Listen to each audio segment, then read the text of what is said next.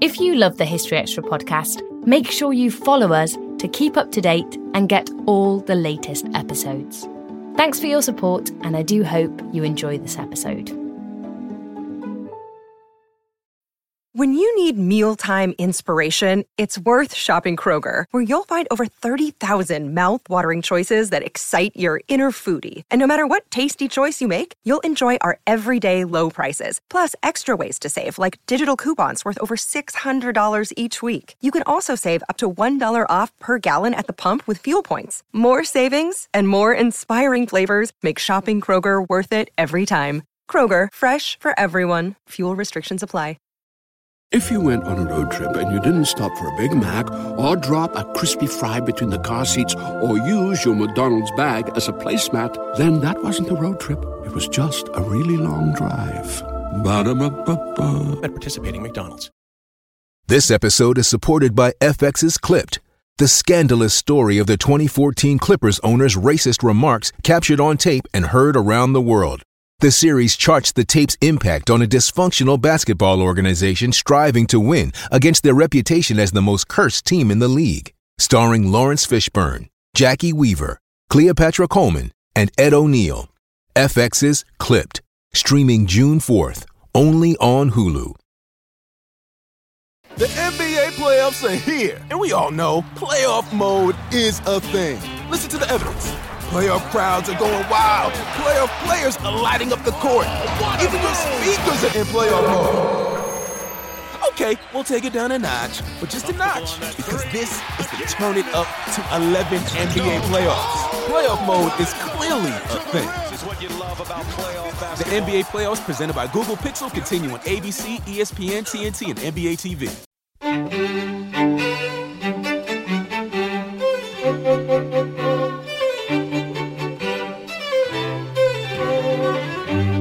Hello and welcome to the History Extra podcast from BBC History Magazine and BBC History Revealed.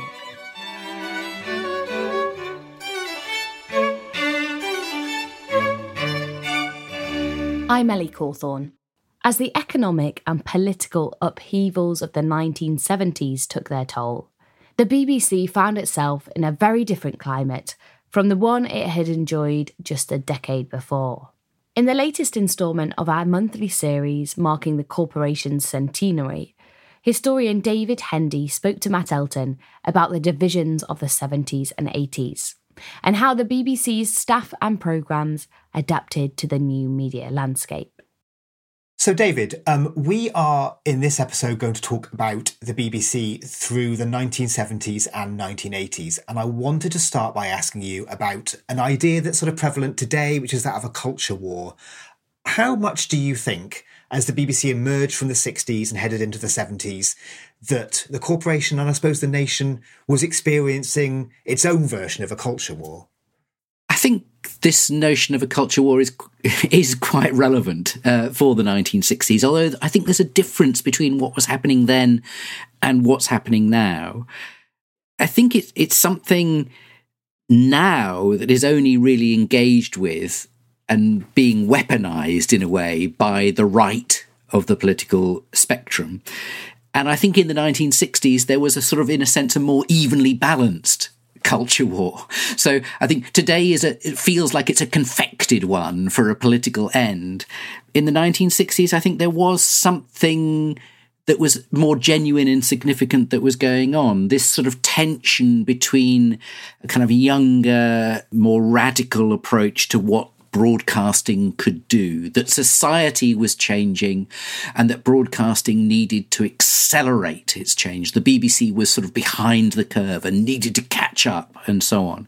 And for a lot of the people who were, young and ambitious and maybe had ideas about what broadcasting can do, who were coming into the BBC, they wanted to push the BBC further. They kind of saw it as a congenial home, but a home that wasn't doing nearly enough. And then you've also got a kind of sense of a conservative position, which is to take a stand and to say thus far and no further, that the BBC has, if anything, gone too far in the direction of, quotes, the permissive society. And And that kind of conservative stand has some success. I mean, Mary Whitehouse was ignored by Hugh Carlton Green, but she gathered a significant amount of public support, and she didn't really ever run out of steam. By the 1970s, you know, she's still going strong.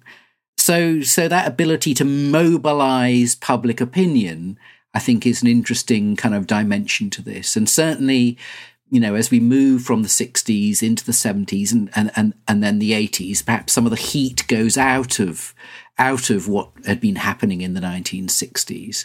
But at the time, it felt real, and I think it wasn't confected in the way that I suspect a lot of the culture war battles are today.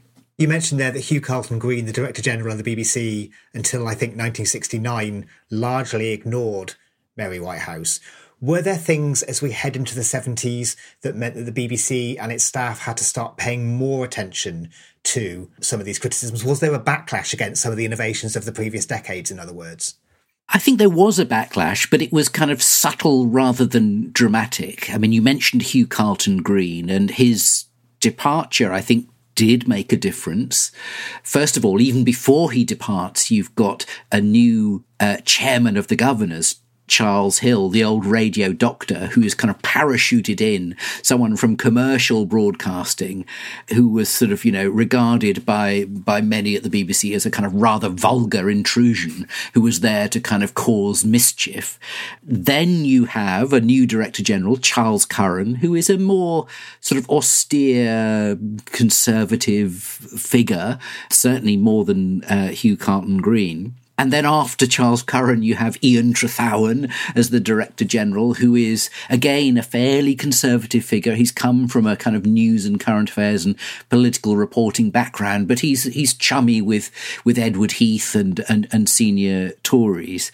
And these are people who are less, in a way, confrontational than Hugh Carlton Green. I mean, Hugh Carlton Green was happy to kind of cause offence and irritation in many ways, whereas Charles Curran and especially Ian Trethowan liked to kind of sniff out potential sources of trouble and friction with politicians and deal with them before they got out of hand. And of course, that political environment, the politicians themselves are changing. And in the early 1970s, you've got a conservative government, the government of Edward Heath. You've got the oil crisis. You've got the 3-day week. You've got strikes and industrial disputes. The situation in Northern Ireland appears to be deteriorating rapidly. And social commentators at the time talk about a kind of society which is turning increasingly sour and fractious. So I think that's part of the backdrop. And you can sense programme makers picking up on this. If you look at the debates that are taking place at something like the Weekly Programme Review Board, for instance, you've got programme makers, dramatists in radio and television talking about a retreat from frankness, as if there was a kind of high watermark in the late 60s. And in the early 70s, they are being more cautious. And part of it is the approach that Ian Trethowan, as Director General, would have in the 70s was this, that the BBC was in many ways fighting on too many fronts. It was under attack for its reporting on Northern Ireland. It was under attack for its political reporting. It was under attack from the launch of commercial radio and so on. And that actually some of those debates, those aesthetic and artistic debates about modernising drama and pushing the limits and so on, seemed indulgent and a fight that actually in the scheme of things wasn't worth having. And so there was definitely a sense of retrenchment, if you like. You mentioned a few of the sort of upheavals and unrests of the 70s. Were there particular episodes or incidents that had a specifically great impact on the BBC and its relationship with the British public? Well, I think there are a couple of sort of big things that are worth pointing to. One, which we sometimes forget about, is the financial and economic climate in the 1970s. So, I mentioned about the oil crisis and the 3-day week and so on. I mean, we've got a tightening of belts in broadcasting, and particularly at the BBC, the era of 1960s optimism and expansion is over, and you've got inflation. So that means program cuts. It means plans to merge radio channels, to cut back on programs. You've got the IMF and kind of monetary controls as well in the mid-1970s, and this makes it harder for the BBC to justify its own spending. So that's a kind of important general financial background. But then, of course, you've got perhaps the most significant development is the election of Margaret Thatcher, which comes at the end of the 70s, 1979. Margaret Thatcher is elected Prime Minister. And this hangs over the BBC for the next decade, because Margaret Thatcher was someone who needed enemies. And the BBC fitted perfectly her need for enemies. It's a bit like the church or the universities or the civil service or the NHS or local government. In other words, in her mind, it was bound to be inefficient. It was the ideological heartland of kind of consensus, which meant it was a possibly socialist, but certainly woolly-minded, probably unable to embrace the wonderful era of free markets and consumer sovereignty. It claimed to act for the common good, but that's probably a cover for avoiding change. And, you know, this was very much Margaret Thatcher's view, but it wasn't just Margaret Thatcher. I mean, under Thatcher, you have ministers like Norman Tebbit, who famously said, and let me quote him directly, that the BBC, he described the BBC like this: insufferable, smug, sanctimonious, naive, guilt-ridden, wet, pink orthodoxy of that sunset home of third-rate minds of that third-rate decade, the 60s. So in many ways, the sort of attitude of the governing conservatives in the 80s was shaped by a kind of myth, if you like, of what the BBC had become in the 1960s.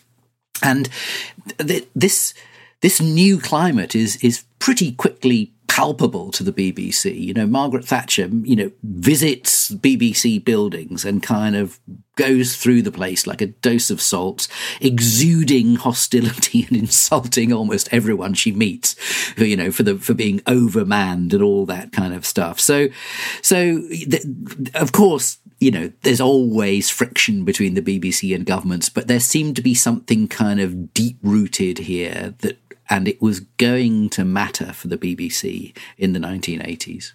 That Tebbit quote is extraordinary. I mean, it leads the question, how much were some of those adjectives he was talking about, insufferable, smug, how much were they based in truth? Well, I think that, it is a myth that the BBC had become a sort of sanctimonious, naive, guilt-ridden, and so on. I mean, the BBC had changed in the 1960s, but, the permissives, as it were, had not taken over entirely. The idea that it was a home of third-rate minds, I suppose, is also something to kind of challenge. I mean, the BBC was one of those institutions that was still attracting, as it were, the bright and best. It was a popular destination for very ambitious young people. Now, I mean, of course, the danger is, of course, that the BBC can become a kind of self-satisfied institution if it knows it's good and it's powerful and it's succeeding. Then there's a short step between that and being, if you like, self-satisfied and resistant to change. And of course, I mean, perhaps this is personified in one of the Director Generals of the 1980s, Alistair Milne, who is a very, very clever person, but intolerant of those he regards as a little bit dim. And those he regarded as a little bit dim were the majority of the Board of Governors and most of the government. So he wasn't sort of emollient in a way that, for instance, Charles Curran or Ian Trethowan had been when dealing with government figures. So I think that there is this sort of story that's at the heart of the BBC in the 1980s, which is, to what extent does it respond to this hostility, and to what extent does it kind of refuse to respond to that hostility? And, you know, there will be some observers who say that it's a tactical error to refuse to respond, and others who say that to respond is to succumb. Well, I mean, you know, if you look at the whole decade, there are moments when it succumbs and there are moments when it fights. So once again, the story is always more complicated than it first appears. Was this, as we head into the 80s, was this new relationship between the political classes and the BBC, which is a relationship we've talked about in previous episodes, has long been sort of a running issue on both sides, I suppose, to some extent. Was this a newly heightened version of that relationship? Had it now changed into something that it hadn't been before? I think it was newly heightened in the sense that it was more visible. It was more open. It was more in the public. And that was partly because it was the newspapers were involved in this campaign. It was it's part of the national kind of reported story of what was going on. And I think it was also, in a sense, heightened because the stakes mattered even more at this stage, because broadcasting was changing rapidly. You have new technology, you have satellite, and you have cable. And so there's the possibility there, particularly when you have newspaper proprietors like Rupert Murdoch, for instance, who are rich and powerful press barons who want to move into broadcasting. And the BBC is, in a sense, in their way. And so the newspapers become part of this sort of anti-BBC sort of rhetoric, which is fairly continuous and fairly heated. And someone once described the 1980s, the mid-1980s, as Thatcher's Maoist phase, by which they meant that there was a sort of coordinated, or what appeared to be a coordinated effort between politicians who were attacking the BBC and seeking to undermine it and weaken it through restricting the licence fee and attacking its editorial values, and newspapers, chiefly but not solely the Murdoch press, who were feeding a kind of a drip feed of criticism of the BBC, that it was too large, it was too old-fashioned, it wasn't giving people what they wanted, and that we were now in the age of consumer sovereignty, where people should be able to choose from a much wider range, and choice was one of those kind of big, powerful, seemingly attractive words that actually caused a lot of problems for the BBC, because the BBC, historically, it appeared, had not really been about choice. It had been about a group of liberal humanist do-gooders choosing on our behalf, if you like. I wanted to ask about the Falklands War particularly, and whether you thought that conflict showed some of the changes that had happened at the BBC, or the way in which the BBC was regarded, even in the early section of this decade, of the 80s. Yeah, the Falklands War was significant in many ways because, I mean, Alistair Milne, who was the incoming Director General as the Falklands War was raging, later said that it was the Falklands War that had sowed the seeds of enmity between the BBC and the Thatcher government. Others talked about something sulphurous getting into the relationship during the Falklands War. And in many respects, this is sort of surprising because at a sort of technical level, what the Falklands War captures is a moment of kind of change in kind of news reporting. Now, here was a conflict that was taking place thousands of miles away from Britain in the South Atlantic. And, reporting it was perilous and difficult. Getting reports back from the Falklands to Britain was sort of difficult, particularly transmitting pictures. Radio is a little bit easier, and actually radio has a good Falklands War, if you like. It can be quick and it can be easy to get a voice on air, harder to get pictures. So it was a kind of, it was a trial of the BBC's sort of ingenuity on the ground to try and report this conflict, especially since the Ministry of Defence had imposed so many restrictions on what the BBC could report. It couldn't show battles taking place. It couldn't report the weather. It couldn't report what was happening on the task force and so on. And so, but you have a BBC that kind of responds with ingenuity. It expands radio coverage World Service broadcasts to the South Atlantic are kind of trebled in duration and scale. And it does really well. But the BBC's problem is that it is treated as a traitor on the home front, because there is opposition to the Falklands War. It is not a united British public. And rather like in the Suez Crisis of 1956, the BBC feels duty-bound to reflect this range of opinion. And so programmes like Newsnight or Panorama get into deep trouble from the government and are attacked by the tabloid press for instance, referring to British troops as British troops, not as our troops.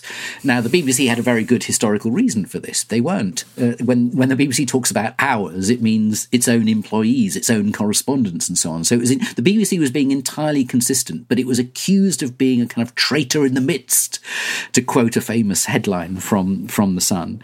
So it was a moment where, the BBC felt it was actually providing an important and valuable news service to the British public under very, very difficult circumstances.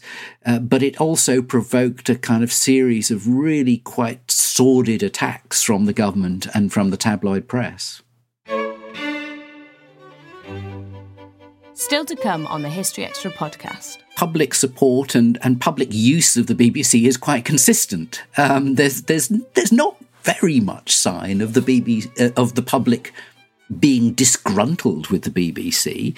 And I mean, if you think about the kind of programmes that are there are some incredibly popular and well-regarded programmes on air.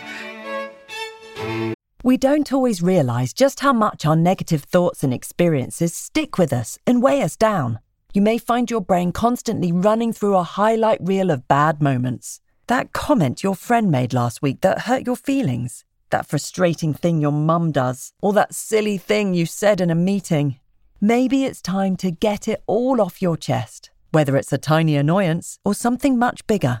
Talking about it can give you some relief and lead you to a potential solution. That's where therapy comes in. It's a safe space to share whatever's weighing you down and learn to process it, so your internal highlight reel can focus on the good stuff. And BetterHelp offers affordable online therapy on a schedule that works for you. Connect with a licensed therapist by text, phone, or video call. Start the process in minutes and switch therapists anytime. Let it out with BetterHelp. Visit betterhelp.com/historyextra today to get 10% off your first month. That's BetterHelp, HELP.com/historyextra. This episode is brought to you by Indeed. We're driven by the search for better, but when it comes to hiring, the best way to search for a candidate isn't to search at all. Don't search, match with Indeed. Use Indeed for scheduling, screening, and messaging so you can connect with candidates faster. And listeners of this show will get a $75 sponsored job credit to get your jobs more visibility at Indeed.com/HistoryExtra. Just go to Indeed.com/HistoryExtra right now and support our show by saying you heard about Indeed on this podcast. Terms and conditions apply. Need to hire? You need Indeed. The NBA playoffs are here, and we all know playoff mode is a thing. Listen to the evidence. Playoff crowds are going wild. Playoff players are lighting up the court.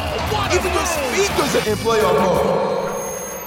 Okay, we'll take it down a notch, but just a notch, because this is the Turn It Up to 11 NBA playoffs. Playoff mode is clearly a thing.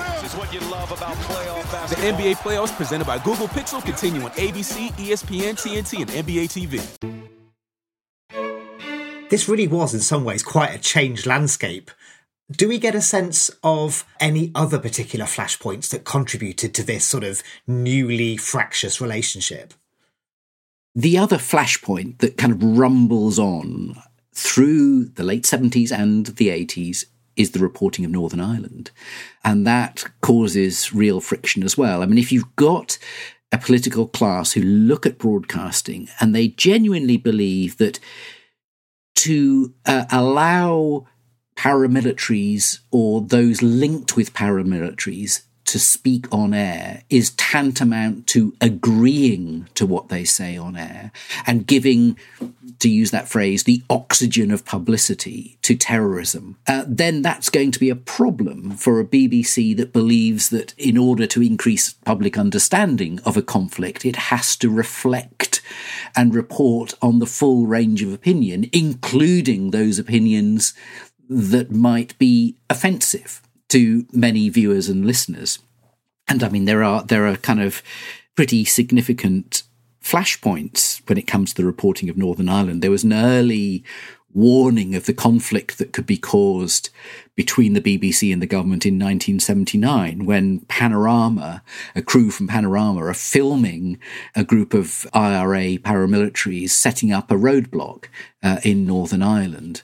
And it's actually never shown, but the very fact that they were, as it were, collaborating to set up a filming occasion seemed treasonous in some way. And I suppose the biggest flashpoint of all was over a programme called Real Lives, which was broadcast in 1985. And Real Lives was a series that the BBC did, and this particular edition, called Edge of the Union, was made by a very, very experienced documentary maker at the BBC, Paul Hammond. And what had interested him was a way of trying to understand why people in Northern Ireland seemed to support people with extreme views as politicians. So it was a portrait of two men on different sides of the divide, Martin McGuinness, the Republican, and Gregory Campbell, the Unionist. And they were both men who, from a kind of British perspective, held extreme views, but they were also church-going, working class, good family men. For Paul Hammond, this was kind of a fascinating way of trying to understand what their electoral appeal was, if you like. And he went about making this documentary in exactly the way that he should have done. He was referring constantly to senior editorial figures in the BBC in Northern Ireland, checking at each stage that he was doing the right thing. There was no sign that he was doing anything wrong. But what was happening in London? The atmosphere in Westminster and London was more febrile. I mean, this was a period of kind of fairly constant bombing attacks and terrorist shootings and so on. And when Margaret Thatcher and the government got wind of this programme, Leon Britton, the Home Secretary, writes an open letter which basically suggests that if the BBC broadcasts this programme, it's giving material assistance to the terrorist cause. And the Board of Governors intervenes. Now, the Board of Governors don't traditionally view a programme in advance of it being screened, but they demanded the right to see this programme before it was screened, and they hated it. Now, the Director General at the time, Alistair Milne, who happened to be on holiday, comes rushing back. He's rather shocked by this because, from his point of view, he didn't expect the Board of Governors to like the programme, but he thought they would at least stand up for the principle that the BBC should nevertheless broadcast it. You know, the principle of programme makers being able to, go ahead with their professional instincts. But it gets halted. There's a rumbling behind the scenes.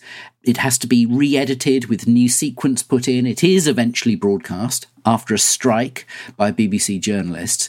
And it really represents a kind of souring of relations, not just between the BBC and the government, but between the Director General and his sort of professional programme makers, if you like, and the Board of Governors, a Board of Governors which is increasingly stacked with kind of conservative figures. So Northern Ireland was very often that kind of the flashpoint that captured a wider story about the distrust between the BBC and the government. You have talked about this, but I think it's worth just spelling it out. What were some of the consequences that the government threatened the BBC with if it did put a foot long in the government's eyes?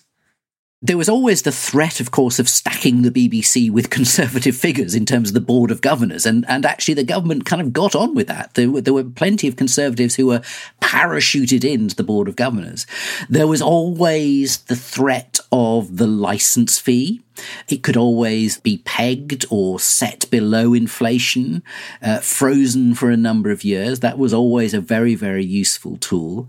And of course, there were those periodic investigations or committees that could change the whole climate of broadcasting. So, for instance, in 1986, you've got the Peacock Committee, which Margaret Thatcher introduces as a means of investigating whether or not the BBC should take advertising. And it had a sort of chaired by an impeccably orthodox free market economist who, unfortunately for Margaret Thatcher, came up with the wrong answer, which was that the BBC should not take advertising. His reasoning basically being that if the BBC took advertising, it would mop up all the advertising revenue of the commercial sector, and therefore it would be, on balance, a destructive move. But that sort of triggered the idea in a way that the BBC could and perhaps should become smaller and more competitive in all sorts of ways. And, you know, the thinking about the BBC, how could the BBC change and embrace this sort of the idea of the free market and competition and so on, that seeps into policy thinking about the BBC in the mid-1980s. So amid all of these pressures and these fissures and these cracks, do we get a sense of how the BBC was regarded by the public at large? And are there programmes that we should revisit that gives us a sense of the BBC story throughout the whole of this decade, the 80s? Well, what's really interesting is that you know, public support and public use of the BBC is quite consistent. There's not very much sign of the BBC of the public being disgruntled with the BBC. And I mean, if you think about the kind of programmes that are there are some incredibly popular and well-regarded programmes on air. So let's, you know, think of some high points right at the beginning of this period, 1979, the year that Margaret Thatcher gets elected. You've got Life on Air, the first of a whole series of David Attenborough epic natural history programmes that are hugely popular with the public and are genuinely groundbreaking in terms of the filming techniques, the scientific research that goes into them, and the kind of ambition, the scale of the ambition, you know, doing for natural history what, say, Kenneth Clark had done for art in Civilization, and embodying kind of public service principles of kind of quality and rigour and accuracy. So you've got that. You've got programmes that become hugely popular, like That's Life, a consumer affairs programme, which is not particularly earnest, which is kind of fun and entertaining, but actually campaigns on behalf of the consumer.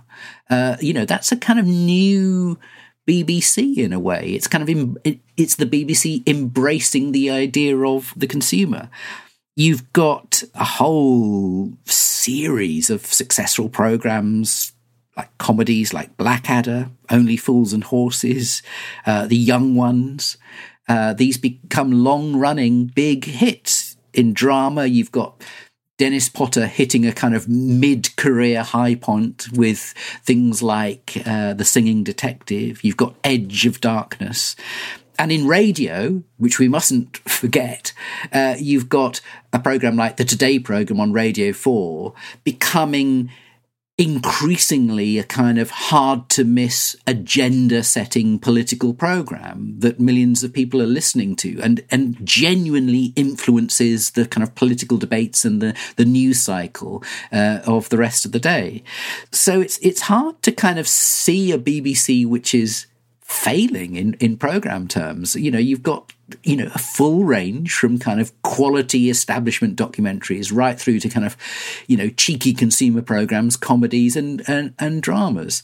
So, you know, this is the kind of strange conflict between a BBC which is under siege from the politicians and a BBC which by and large is succeeding with the public. I mean, it's still having a ratings war with ITV, and ITV is very often winning that war. So it's not an uncomplicated picture. The BBC does have moments of anxiety where, it's slipping in the ratings war and it has to think about trying to introduce new programmes. This is the decade in which it introduces EastEnders, a new set-piece soap opera, in order very, very explicitly to win back the peak time audience when it was losing it. So it's not a BBC triumphant, but it's a BBC that hasn't yet, as it were, given up in the battle for popular acclaim. By the time that we reached the time of the Gulf War in 1990, how different was the BBC from the corporation that had reported on the Falklands almost a decade earlier? Perhaps the most significant difference that we can point to is that by the time we get to the Gulf War, we've not just had as Director Generals Ian Trethowan and Alistair Milne, but we've also had Michael Checkland and John Birt. And both of those Director Generals preside over a BBC that reforms itself from within in quite a dramatic way. Now, Michael Checkland was not a programme maker. He was an accountant. He was a money man. And, against a political climate in which the BBC was being criticised for being kind of wasteful and inefficient and so on, we have, first of all, with Michael Checkland, a money man who speaks the language of business. And then we have John Birt, who joins the BBC in 1987, first of all, to run news and current affairs. And he changes that dramatically by merging news and current affairs into a big, powerful single directorate. There are plenty of people who work as journalists for the BBC who are worried about a kind of homogenization, about being smothered by increasing editorial supervision and so on. But what he does is he brings new resources and staffing to news and current affairs. It becomes a very, very powerful directorate under him. And it means, for instance, that by the time of the Gulf War, we have a BBC with extra staff in Foreign Bureau, with specialist editors in economics and diplomatic affairs and so on. There's been investment in technology. And this means that in many ways, the coverage that the BBC gave to the Gulf War in early 1991 matched, if you like, the scale of the military campaign. There were reporters embedded with troops. There were reporters at the Allied military bases. There were diplomatic correspondents. There was a Radio 4 continuous news service. There were extended television news services. And you also had, apart from that kind of John Birt-style mission to explain that provided all sorts of context, you had good old traditional boots-on-the-ground reporting of the military conflict itself. So there was a survival, if you like, older journalistic traditions, but there was a kind of expanded, well-resourced machinery that was there. I mean, the other thing that John Birt did, of course, when he became Director General, was to introduce the internal market to the BBC, producer choice, perhaps suitably introduced on April Fool's Day in 1993, which basically turns the BBC into a series of business units so that programme makers and service departments had to kind of buy and sell their services to each other. And this was designed to reveal the true costs of each programme and to kind of cut out efficiency. People at the time complained that it was actually incredibly inefficient because it needed a lot more bureaucracy and paperwork. But the crucial thing was that for the Conservative government, it was as if the BBC was reforming itself and doing the right kind of thing. It was becoming a more business-like, consumer-orientated entity. And in many ways, it's probably true that those big reforms by John Birt prevented further government attacks. They convinced the government that the BBC was changing in the right direction. Now, for some people at the BBC, there were huge losses as a result of this, as well as gains, that perhaps the cure was worse than the disease, that old traditions of kind of collaboration, collegiality, were disappearing, and that with the huge turnover of staff, because this was part of the internal market was about outsourcing, and whole groups of programme makers left the BBC, set up as independent production companies and so on, that there was this sort of loss of institutional knowledge and institutional memory that came as a result of all this. So I think that the BBC at the beginning of the 90s was clearly a more commercially minded entity. It was still getting big audiences. It was still popular with the public. It had big hits. It was still not entirely lacking in government attacks. But some of the heat had been taken out of that early Thatcherite period where the BBC was constantly under attack. And so it was able to start thinking more grandly about what the BBC of the future would be. It was a BBC that was starting to think about new technology in serious and ambitious ways, about the internet and about online. And that was going to be an important part of the coming decade. That was David Hendy, Emeritus Professor at the University of Sussex. His new book, The BBC, A People's History, is out now, published by Profile. You can read more from David on the history of the BBC in every issue of BBC History magazine. Thanks for listening. This podcast was produced by Jack Bateman.